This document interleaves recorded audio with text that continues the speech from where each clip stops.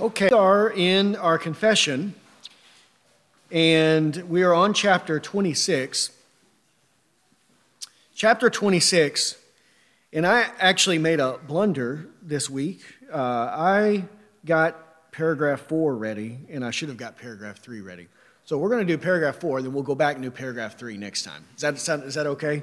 I messed up because I had notes already written down, and anyway, what a dolt. Okay, which it says there in paragraph 3, the purest churches under heaven are subject to mixture and error. So there you go. So we made an error. So we're going to do paragraph 4, and then we'll go back and do paragraph 3 next time. And I was really fired up for this paragraph 4. So it's on my mind, and I've got some things written down there. So we'll do that, and then back to 3, and then onward from that point on. Is that going to mess you up back there, Braden? Nope, not at all. Okay, good. All right. So chapter 26, paragraph 4. Let's pray, and then we'll begin our study. Father, we come to you this afternoon, Lord, asking for you again to teach us, Lord, through your word. Lord, we know that you are the Lord and head of the church. It is your church that you have founded. Christ is the one who has purchased the church with his own blood, and he alone possesses authority over us. He and he alone can command us, Lord, what it is that we should believe and what it is that we should do and practice in our life. Lord, we know that no man has this authority, that, Lord, even those ministers that you have placed in your church, Lord, they do not possess ultimate authority, but only subjugated authority. Lord, only to lead and to teach, Lord, according to your will. And so, Lord, we pray that we would never follow, Lord, the ideas of men, but rather we would always be submissive to Christ, Lord, to his will and to his word.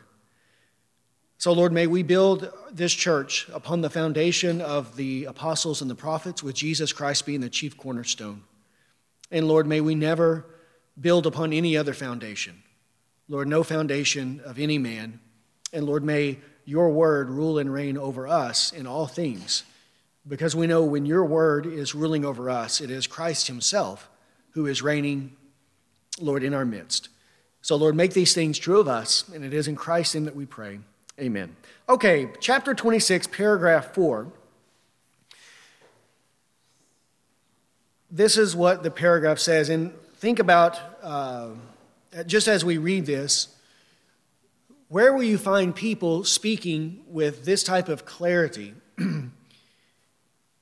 today concerning false teachings and false churches, right? So who talks like this today? Very, very few people. Okay, chapter 26, paragraph 4. The Lord Jesus Christ is the head of the church.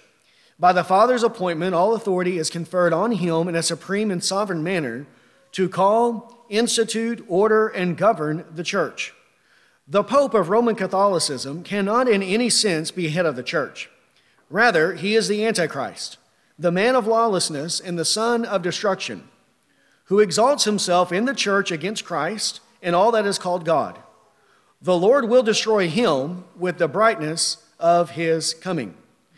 So here we have a statement concerning the headship of the church belonging to our Lord and Savior Jesus Christ, that God has given to Christ to be the head of the church. He is to rule over the church. He does rule over the church through his word. He and he alone has supreme sovereignty over these things.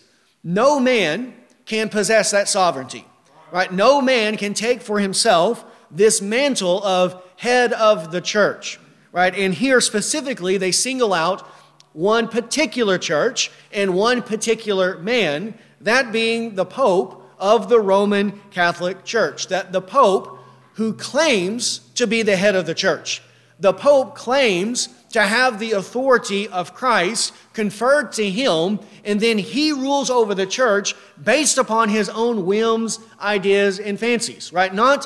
He's not ruling over the church under the authority of Christ, but in many ways, he's ruling over the church in contradiction to the authority of Christ. And therefore, he does not have this authority. He is not the head of the church, but rather he is the antichrist. He is the man of lawlessness. He is the son of destruction who exalts himself in the church against Christ and everything that is good and right and decent in this world. And Christ will come and destroy him on the day of his coming.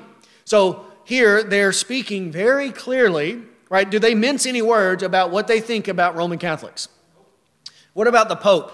Do they think he's a swell chap, right? That he's a good guy, that we can get along with him and agree to disagree with the Pope? They're not doing that at all. No, they're making it very clear what they think about the Roman Catholic Church and what they think about this poisonous, rotten head of the church, who is the Pope, that he is not in any way a representative of Christ, that the Roman Catholic Church is not in any way a true church of Christ, but rather it is a synagogue of Satan. It is a church of Satan, and Satan himself is the head of the Roman Catholic Church, and he rules over that church through his emissary, through his false teacher, who is the Roman Catholic Pope.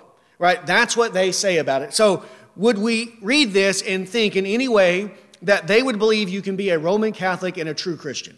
Of course not. No way. And would they be telling people in the Roman Catholic Church that they needed to repent and come out of it?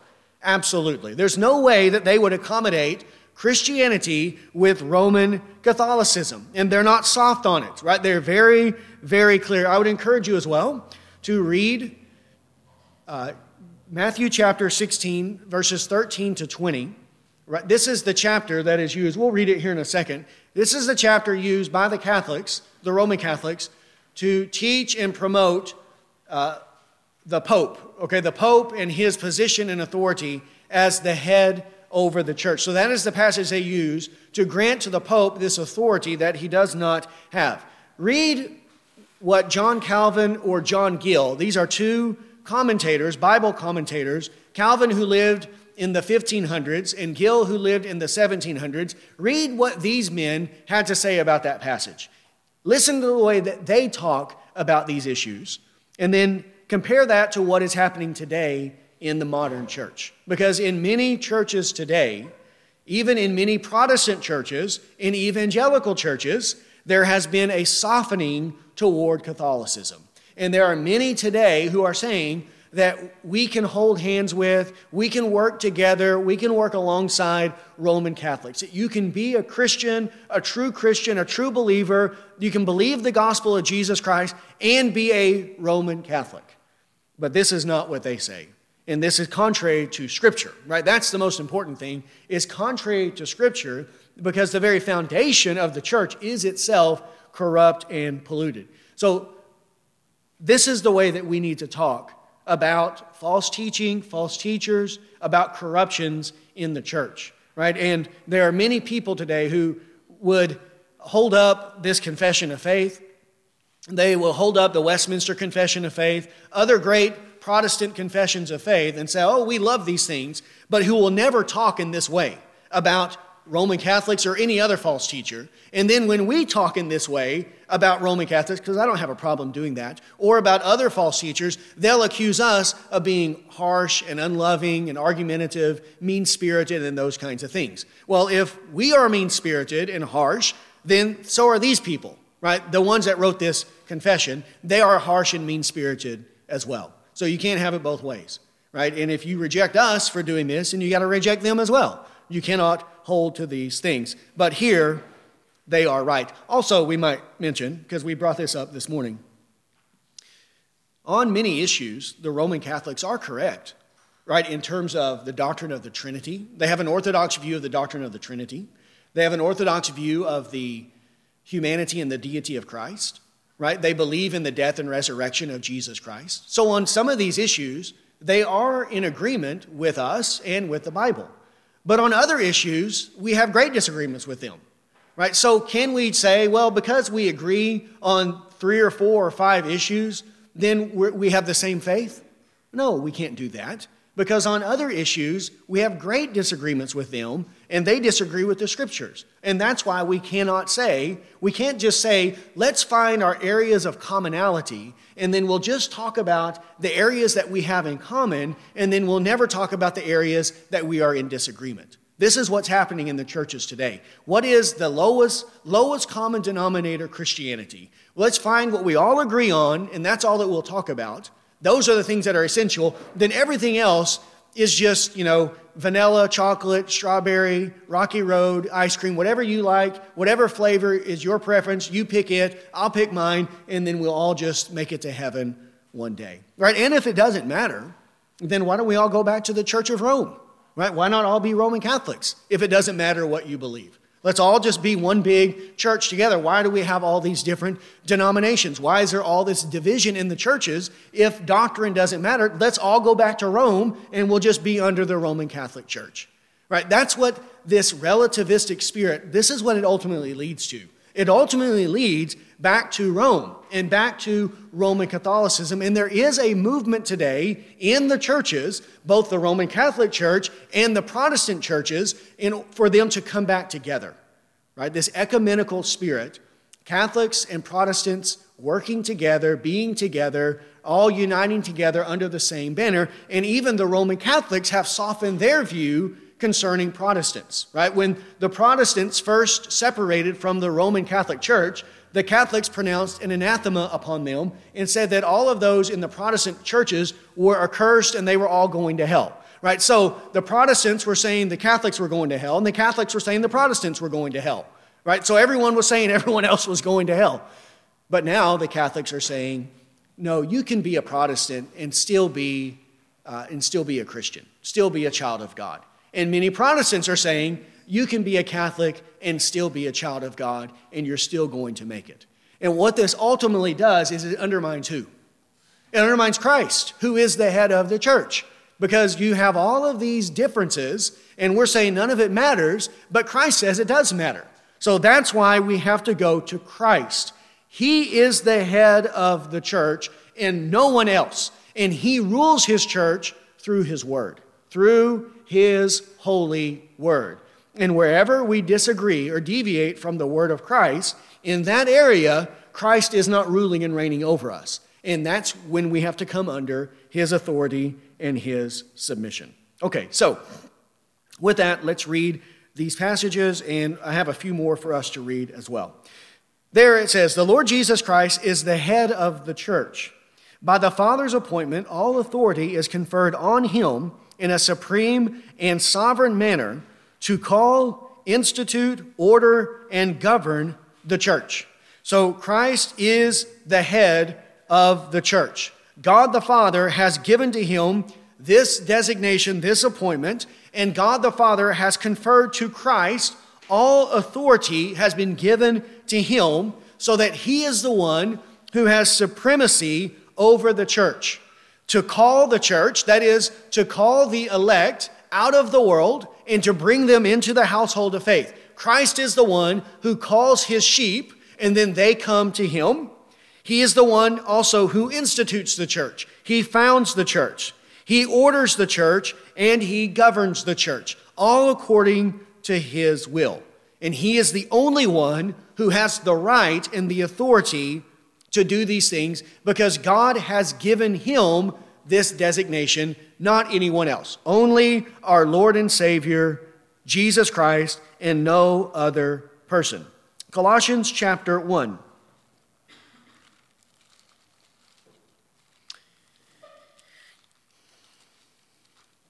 Colossians chapter 1 and verse 15.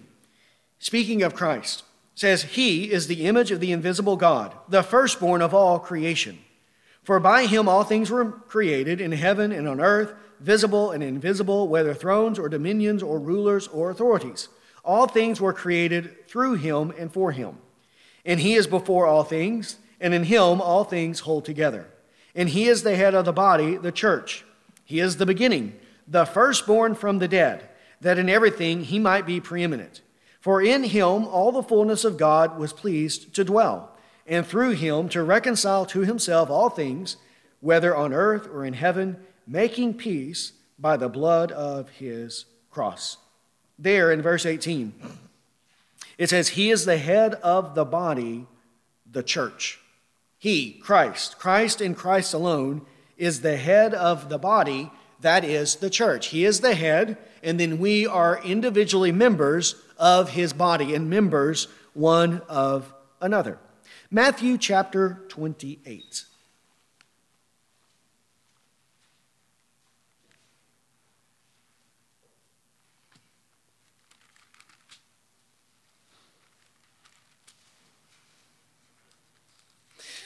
Matthew 28, verse 18.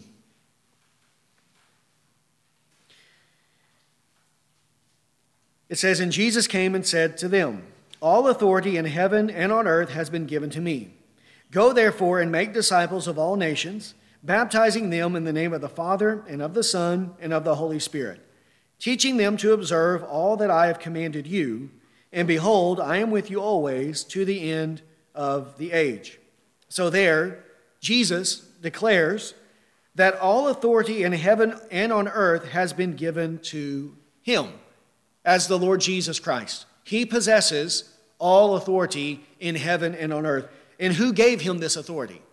His Father. So the Father gives the authority to the Son, to Jesus Christ, and then Christ is the one who rules and reigns, right? He is the one ruling and reigning, and then he commands his disciples to go and to teach, to make disciples of all the nations, to baptize them into the church, right? Those who are believers, right? Not unbelievers, but believers, and then to teach them to observe everything that Christ has commanded, right? So Christ has the supremacy. He's the one that has the authority over these things. Now, in terms of the day in and day out order and ruling of the church, Christ does appoint under shepherds, right? He does appoint those that come alongside and serve Christ in the local church. That's what I do, right, as the pastor, but I do not have unilateral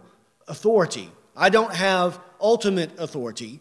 The authority of the minister is a delegated authority. He has authority from Christ, but he does not have authority to rule the church as he sees fit. He must rule the church according to the will of Christ. And how does he do this?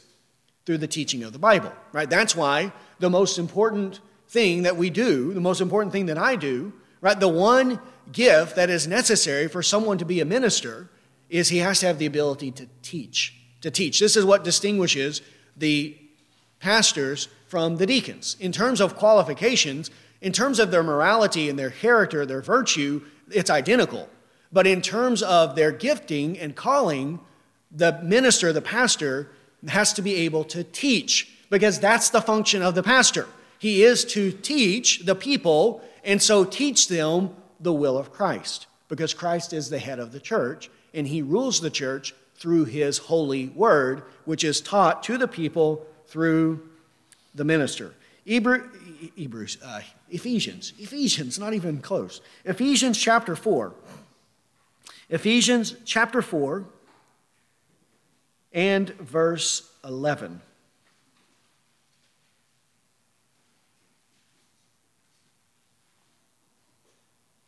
Ephesians chapter 4, verse 11. I don't know why I've got Hebrews on the brain. Ephesians 4:11.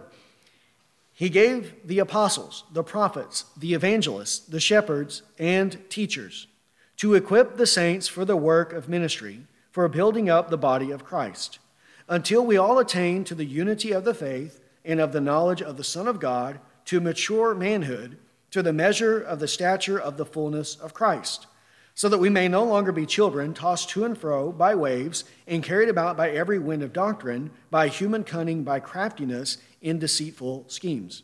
Rather, speaking the truth in love, we are to grow up in every way into him who is the head, into Christ, from whom the whole body, joined and held together by every joint with which it is equipped, when each part is working properly, makes the body grow so that it builds itself up in love.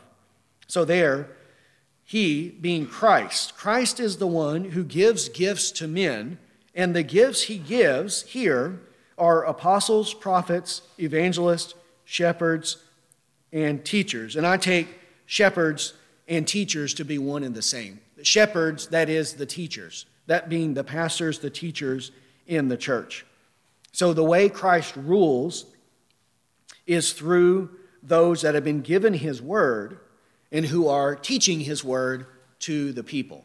So that means then, just because there is a group of people that calls themselves a church, and just because they have a pastor, and just because the pastor gets up and says some words, it does not mean that that's a true church.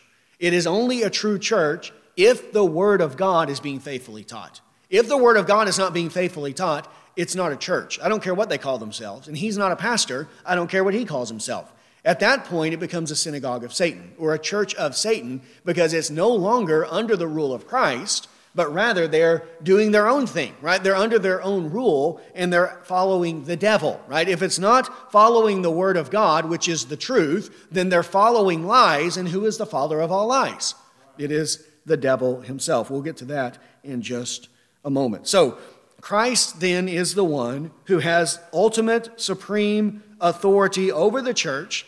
He delegates this authority to the shepherds, who are not allowed to rule the church according to their own whims and fancies, but are to rule the church under the authority and leadership of Christ. Christ then is the one with ultimate authority, and that is why the word of Christ must have supremacy among us. This is how Christ rules over us, through his word.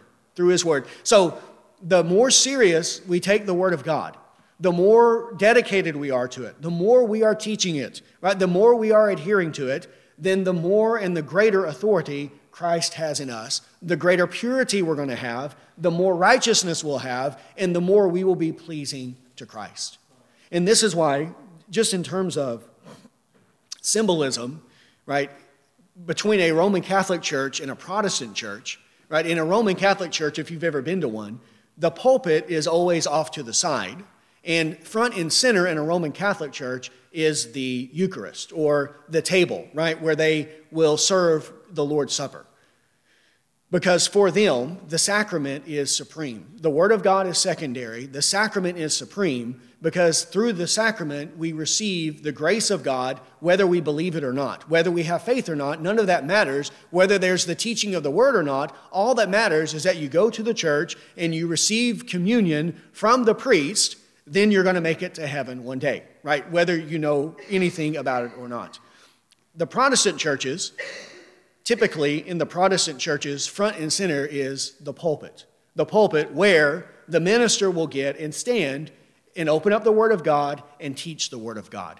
Because the Protestants understood that the sacrament, apart from the Word of God, apart from faith, is of no benefit at all, right? It's useless. What good is it to do the Lord's Supper if you don't know what it means? It doesn't do you any good at all. You have to have faith, you have to believe and have understanding in what it means before it's going to be of any value to you. Well, where are you going to get the understanding necessary to know what this means? You got to go to the Word of God. The Bible has to be clearly taught. And the pulpit was then for them a symbol of the authority, the supremacy of the Word of God in the churches. Now, in the modern churches today, what do you have?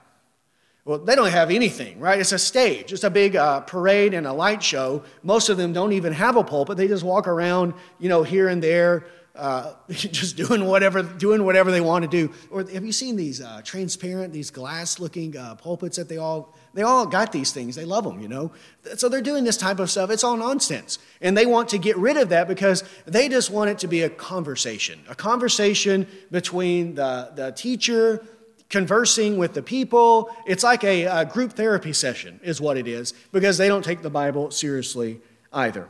Okay, but that's not the way that we have to be. We have to take the Bible very seriously, because it is through the teaching of the Word of Christ that Jesus rules and reigns over his church. And we want Christ ruling over us. We want him to be the good shepherd over us. Okay, next, the Pope. The Pope of Roman Catholicism cannot in any sense be head of the church. Rather, he is the antichrist, the man of lawlessness and the son of destruction, who exalts himself in the church against Christ and all that is called God. The Lord will destroy him with the brightness of his coming. Here, the Pope of Roman Catholicism cannot in any sense be head of the church. Now, when they say this, they're not misrepresenting the Roman Catholic position. This is indeed what the Roman Catholic Church teaches. They teach and believe that the Pope is the head of the church, that he is the successor of the Apostle Peter, and that this succession was granted to him from Matthew chapter 16, verses 13 to 20. So let's turn to that passage, Matthew 16, verses 13 to 20. This is the passage used by the Roman Catholic Church to establish the position of the Pope. And what they claim is that Peter, though there's no evidence for this, Peter was the first bishop of the church in Rome.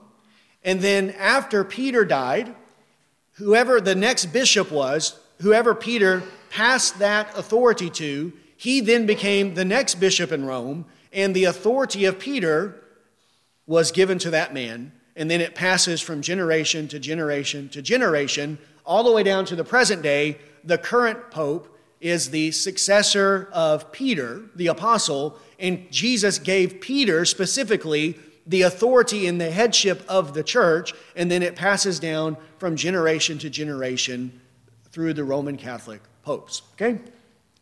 Now, all of this, you might say, well, that sounds far-fetched. It is. It's all a fantasy that they just made up to suit their own wicked, evil passions. There's not even any evidence that Peter was ever the bishop of Rome, the pastor of the church in Rome. No one knows that. They're just establishing that because this is what they want to be true. Okay? Matthew 16, verse 13, and we'll see clearly here that even their interpretation of this passage is a complete farce and a complete corruption of the true interpretation. Matthew 16, verse 13. Now, when Jesus came into the district of Caesarea Philippi, he asked his disciples, "Who do people say the Son of Man is?" And they said, "Some say John the Baptist, others Elijah, and others Jeremiah, or one of the prophets." He said to them, "But who do you say that I am?" Simon Peter replied, "You are the Christ, the Son of the living God." Jesus answered him, "Blessed are you, Simon Bar-Jonah, for flesh and blood has not revealed this to you, but my Father who is in heaven. And I tell you, you are Peter, and on this rock I will build my church, and the gates of hell shall not prevail against it. I will give you the keys of the kingdom of heaven, and whatever you bind on earth shall be bound in heaven, whatever you loose on earth shall be loosed in heaven." Then he strictly charged the disciples to tell no one that he was the Christ. So here we have this very popular or commonly known passage where Peter confesses who Christ is. Right? Jesus asked the disciples, "Who do people say the Son of Man is?" Right? What is it?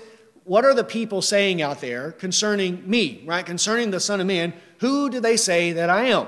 And then they answer him. Some people are saying John the Baptist. Some people are saying Elijah or Jeremiah or one of the other prophets. And then Jesus asks them, "But who do you say that I am?" Right? What is your confession concerning me? Right? My person and who I am. And then Simon Peter replied. Now, when Simon Peter replies, this is not his confession alone. He's the mouthpiece, right? He's speaking. He's the one that answers. But this is what they all believed, other than Judas Iscariot. He would have confessed this, but we know he was a fraud. But the 11 good ones, this is a light confession of all of them. This is what all of them believe. And they say, "You are the Christ, the Son of the living God." Right? This is who you are. Now, is that a true confession? Yes, this is true. You are the Christ. You are the promised Christ. And you're the Son of the living God. So they understand both the humanity, the divinity of Christ, and that he is the promised Christ who will take away their sin, his death and resurrection for the forgiveness of sins. And then Jesus answered, "Blessed are you, Simon Bar-Jonah, for flesh and blood has not revealed this to you, but my Father who is in heaven." Right? This knowledge of the person of Christ and his significance is not something that any man can attain to through his own wisdom, his own understanding. It must be revealed to a man by God, by the Father who is in heaven. So he's buffering them lest they be proud or wise in their own eyes and think that they are better than other men because they've come to the right knowledge. Right? Yes, you are blessed, but the reason you are blessed is not because of anything in you, but because of the grace of God given to you. My Father has revealed this to you, and it is a blessing for God to reveal Christ to us, because then we have salvation, right? This is who revealed it. And then he says, and I tell you, you are Peter, and on this rock I will build my church. Right? You are Peter, right? This is the name that Christ gave to Simon, Peter, right? Which means rock. And on this rock I will build my church. Now, when he says on this rock, does he mean literally on just the apostle Peter he's going to build his church? Is Peter the foundation of the church? Who's the foundation of the church? Jesus Christ is the chief cornerstone. It's built on the foundation of the apostles and the prophets, and Jesus Christ is the chief cornerstone. And the church is built upon the confession of Christ, that he is the Christ, the Son of the living God. This is what our faith rests upon, the person and the work of Jesus Christ. That is the foundation that the church resides on, not the person of Peter. Now, what the Roman Catholics say is that no, it is built upon the person of Peter. Peter is the one that the church is built upon, and he is the supreme of the apostles. And then Christ has given to Peter, you'll see in the next verse, verse 19, I will give you the keys to the kingdom of heaven, and whatever you bind on earth shall be bound in heaven, and whatever you loose on earth shall be loosed in heaven. Is he given that exclusively to Peter? Because that's what the Roman Catholics teach.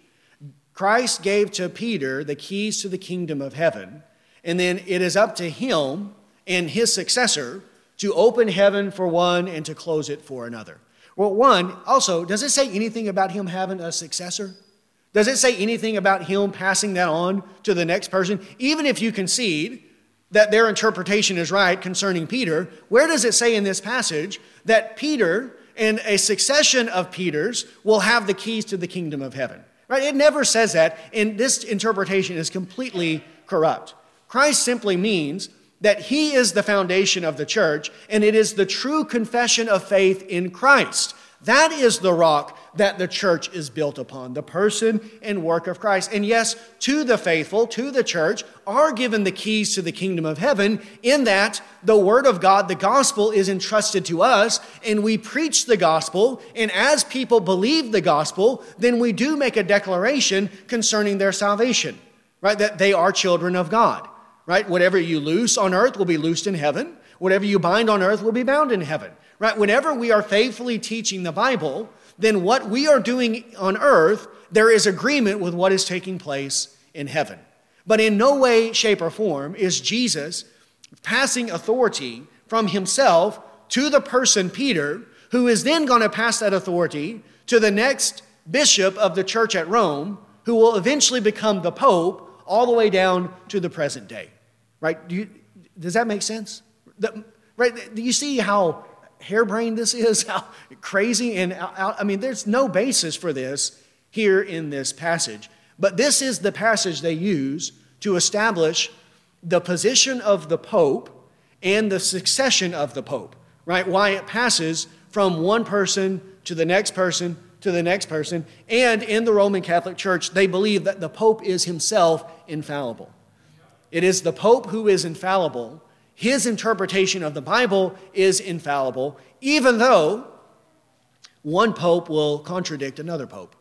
Well, if they're both infallible, how can one pope in one generation say one thing, and then the next pope in another generation contradict him if they're both infallible, and both of them are the vicar of Christ? Right? They're contradicting themselves all over the place. And all it is them using the Bible, corrupting the Bible, a false interpretation, to grant themselves supreme authority over the church so that they can get filthy rich off of the backs of the people.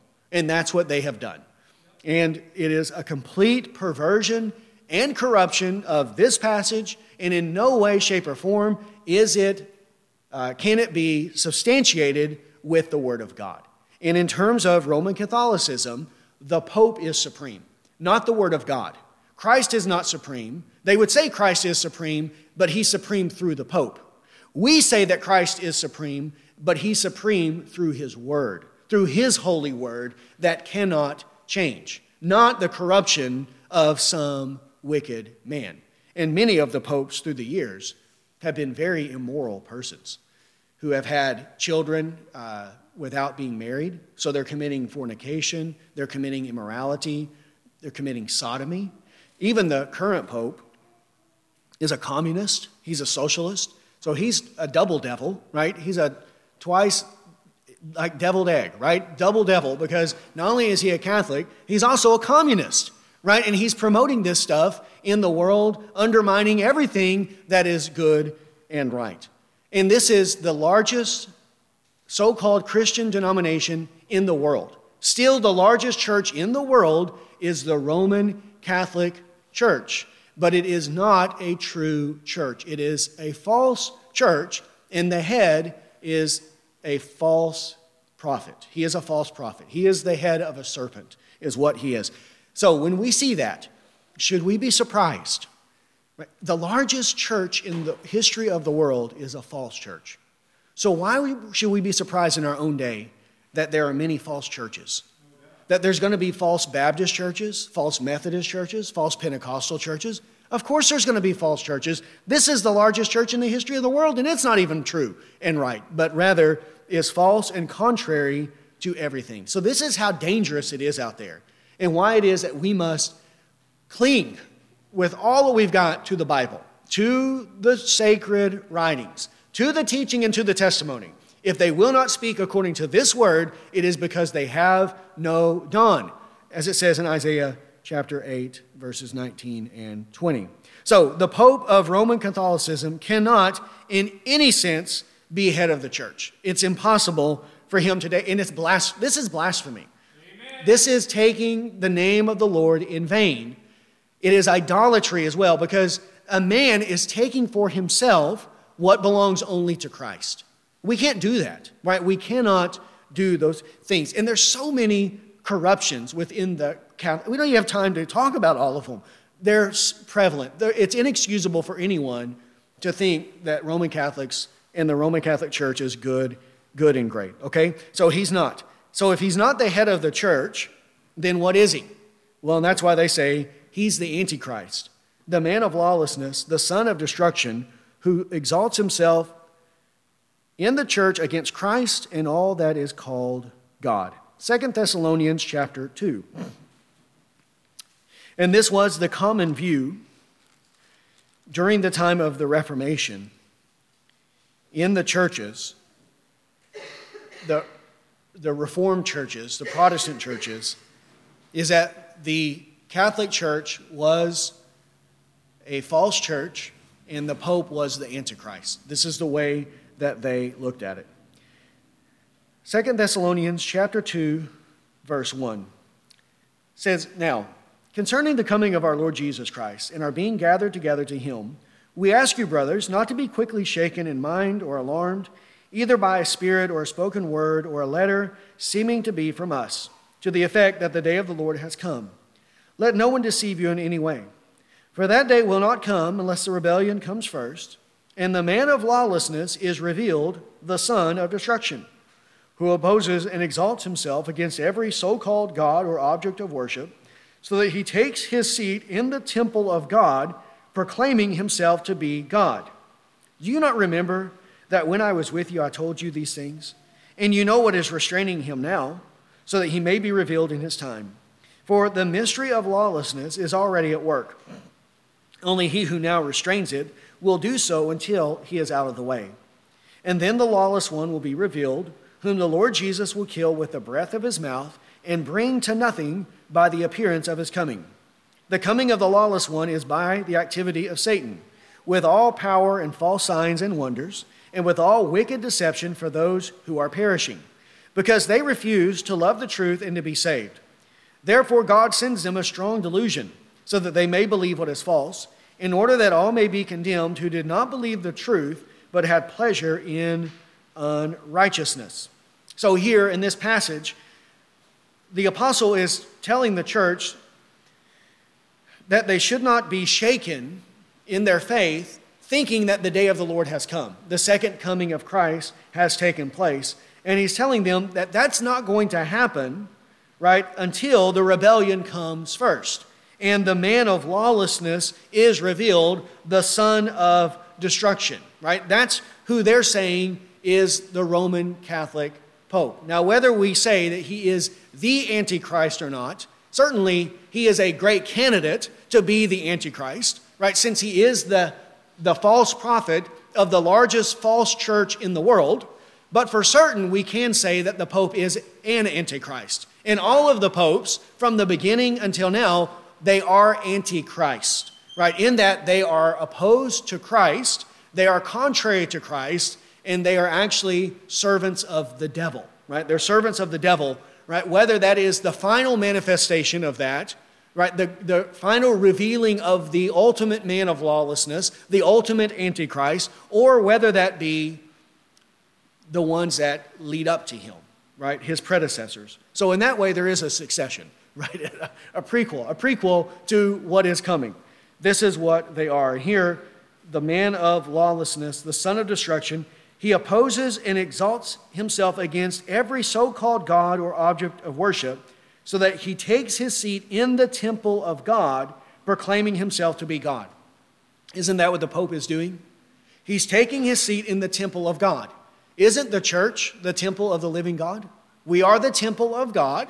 He's taken his seat in the church, in the temple of God, and he proclaims himself to be God. He proclaims that he has the authority of Christ to rule over the church. And so he's proclaiming himself to be in the position of God over the church. But his coming is by the activity and power of Satan.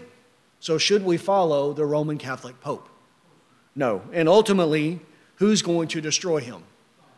God is going to do it, and he's going to do it through his son, Jesus Christ. When he's revealed from heaven, he will destroy him and all those who follow him, right? So if we know Roman Catholics, we need to urge them, appeal to them to abandon that church. Come out from among them, right? Lest you be destroyed with them. That's what they have to do. They have to repent of their sin. How can someone be a true Christian and stay within the Roman Catholic Church if it is a false church? And if the head of the church is himself a false prophet? Okay, another passage, Revelation 13. Revelation 13.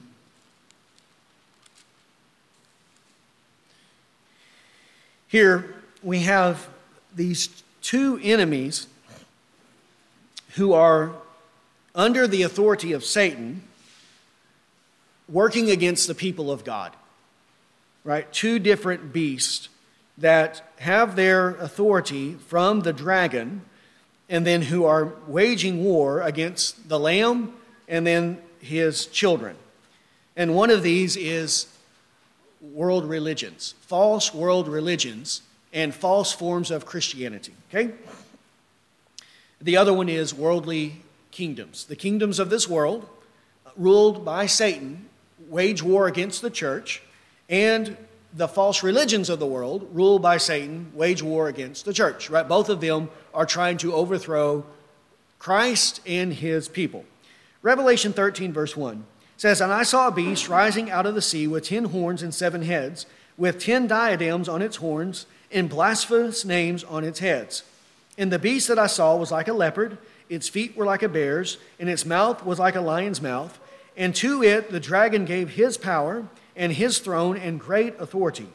One of his heads seemed to have a mortal wound, but its mortal wound was healed, and the whole earth marveled as they followed the beast. And they worshipped the dragon, for he had given his authority to the beast, and they worship the beast, saying, "Who is like the beast, and who can fight against it?" And the beast was given a mouth, uttering haughty and blasphemous words. And it was allowed to exercise authority for 42 months. It opened its mouth to utter blasphemies against God, blaspheming his name and his dwelling, that is, those who dwell in heaven. Also, it was allowed to make war on the saints and to conquer them. Right? Not conquer them in an ultimate sense, but in a temporary sense, in that putting them to death. And authority was given it over every tribe and people and language and nation, and all who dwell on the earth will worship it, everyone whose name has not been written before the foundation of the world in the book of life of the Lamb who was slain. If anyone has an ear, let him hear. If anyone is to be taken captive, to captivity he goes. If anyone is to be slain with the sword must he be slain. Here is a call for the endurance and faith of the saints. So here, this first beast, I take to be the worldly kingdoms, the kingdoms of this world, who have their authority from Satan and are ultimately working against Christ and working against his people. This would be like Psalm 2. The nations rage and the peoples plot in vain. And they plot in vain against Christ, and they plot in vain against the people of Christ. And we have to overcome and endure them. Now the second beast, which I take to be false religions. False religions, and the Roman Catholic Church would fit within this category. It says, "Then I saw another beast rising out of the earth. It had 2 horns like a lamb, and it spoke like a dragon. It exercises all of the authority of the first beast in his presence, and makes the earth and its inhabitants worship the first beast whose mortal wound was healed. It performs great signs, even making fire come down from heaven to earth in front of people. And by the signs that it is allowed to work in the presence of the beast, it deceives those who dwell on earth, telling them to make an image for the beast that was wounded by the sword and yet lived. And it was allowed to give breath to the image of the beast, so that the image of the beast might even speak and might cause those who would not worship the image of the beast to be slain. Also, it causes all, both small and great, both rich and poor, both free and slave, to be marked on the right hand or on the forehead, so that no one can buy or sell unless he has the mark, that is, the name of the beast or the number of its name. This calls for wisdom. Let the one who has understanding calculate the number of the beast, for it is the number of a man, and his number is 666. So here, these 2 beasts are working in conjunction, in unison, together to oppose God, to oppose Christ, and to oppose and undermine his church. Right? And they ultimately both serve who? The dragon, who is Satan. So, and many times, is it not true that religious authorities and civil authorities, that those 2 roles go together? In many cultures, in many kingdoms, they may even occupy one and the same position. At least there's overlap between one and the other, right? That they're working together many times for the same common purposes and goals, right? The Pope today is not just dealing with issues that relate to the church, but he's meddling in all sorts of various issues in governments, right? In society, in culture, in what is taking place all throughout the world. So we have to overcome them and not be led astray by them. And any time there is a push, a promotion for some one world religion, let's all get along, let's all be together, let's all hold hands, right? We've got to fight against this, right? Because it's not from God. Even though it sounds good, right? Let's all get along. It's not good, because who are we not getting along with if we go along with it? We're not getting along with God. And we want to get along with God, not with the dragon or Satan or the kingdoms of this world or the false religions of this world. We don't want anything to do with them. Okay, one last passage. 1 John chapter 2, verse 18.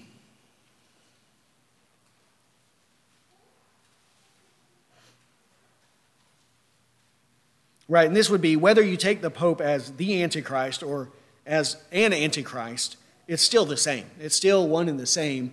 It's working against God and everything that is good and right. 1 John 2:18 says, "Children, it is the last hour, and as you have heard that Antichrist is coming, So now many antichrists have come. Therefore we know that it is the last hour.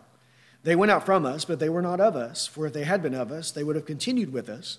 But they went out that it might become plain that they were not of us. But you have been anointed by the Holy One, and you have all knowledge. I write to you, not because you do not know the truth, but because you know it, and because no lie is of the truth. Who is the liar, but he who denies that Jesus is the Christ? This is the Antichrist, he who denies the Father and the Son. No one who denies the Son has the Father. Whoever confesses the Son has the Father also. Let what you heard from the beginning abide in you. If you have heard from the beginning, if what you heard from the beginning abides in you, then you too will abide in the Son and in the Father. And this is the promise that he has made to us, eternal life. So there he says, it is the last hour. And by last hour, he means this period of time between the ascension and the second coming of Christ. These are the last days or the last hours, right? The last hours. And he says, you've heard that Antichrist is coming. So the man of lawlessness is coming. He is going to be revealed. And even now, many antichrists have come. Yes, he is ultimately going to be revealed, but in every generation, there are going to be many antichrists who are in the world, who are trying to infiltrate the church, who are trying to lead us astray. And then, who is the Antichrist? Notice what he says. This is the Antichrist. This is verse 22. This is the Antichrist, he who denies the Father and the Son. Well, doesn't the Pope deny the Father and the Son? He does in terms of their authority.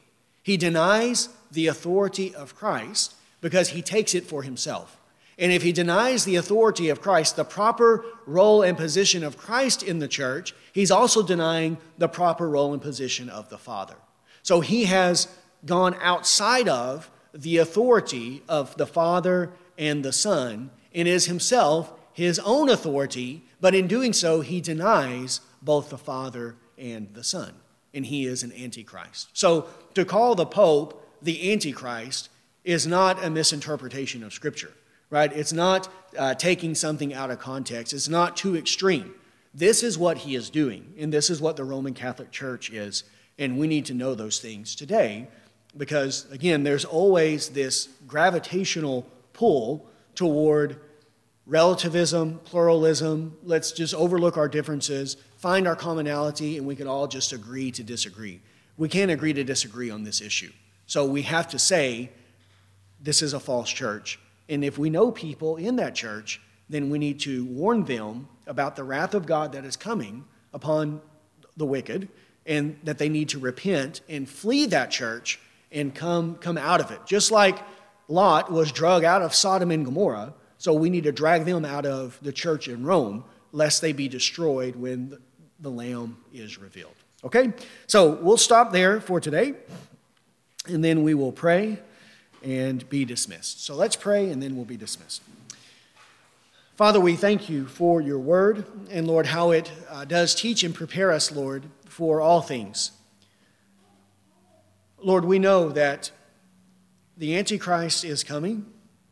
And Lord, we know that even now, many, many antichrists have come into the world.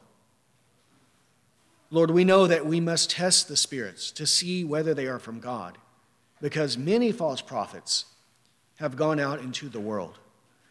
Lord, that your church is always under assault from Satan. Lord, from the philosophies and the ideas of men. Lord, from the kingdoms of this world. Lord, from false religions. Lord, the world, the flesh, and the devil, always fighting against the church, and Lord, always fighting ultimately against you and against your word.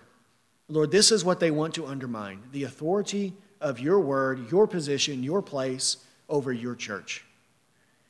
Lord, help us to see through these things. Lord, that not everyone who claims to be a Christian is a true Christian.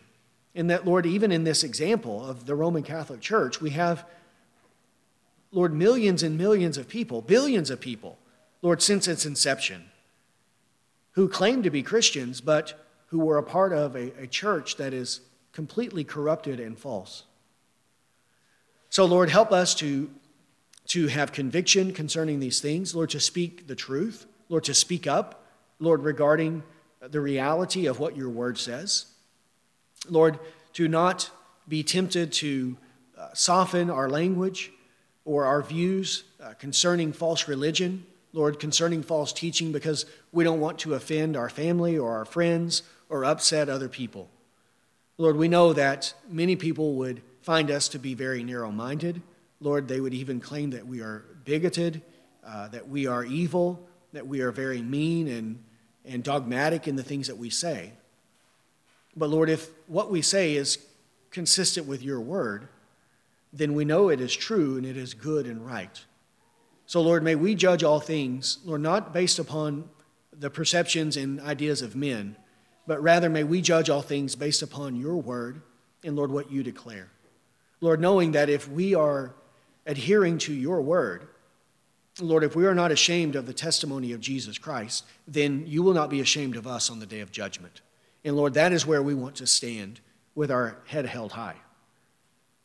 So Lord, we pray that you give us conviction, Lord, give us clarity, and Lord, give us compassion as well. Lord, that if we do encounter those who are in this church, Lord, that we would encourage them to search the scriptures, Lord, to study the Bible with them, Lord, to help them in any way that we can, Lord, to bring them to the correct knowledge of the truth. And Lord, not only for this church, but Lord, the so many other false churches that we see around us that are not Roman Catholic. Lord, may we help those people as well by going to the scriptures and opening the word of God and, Lord, teaching people according to the truth. So, Lord, help us to do this, to have true love, true compassion, and, Lord, to always hold to your word. And, Lord, protect us from the devil and all of his lies and bring us safely into your kingdom. And it is in Christ's name that we pray. Amen.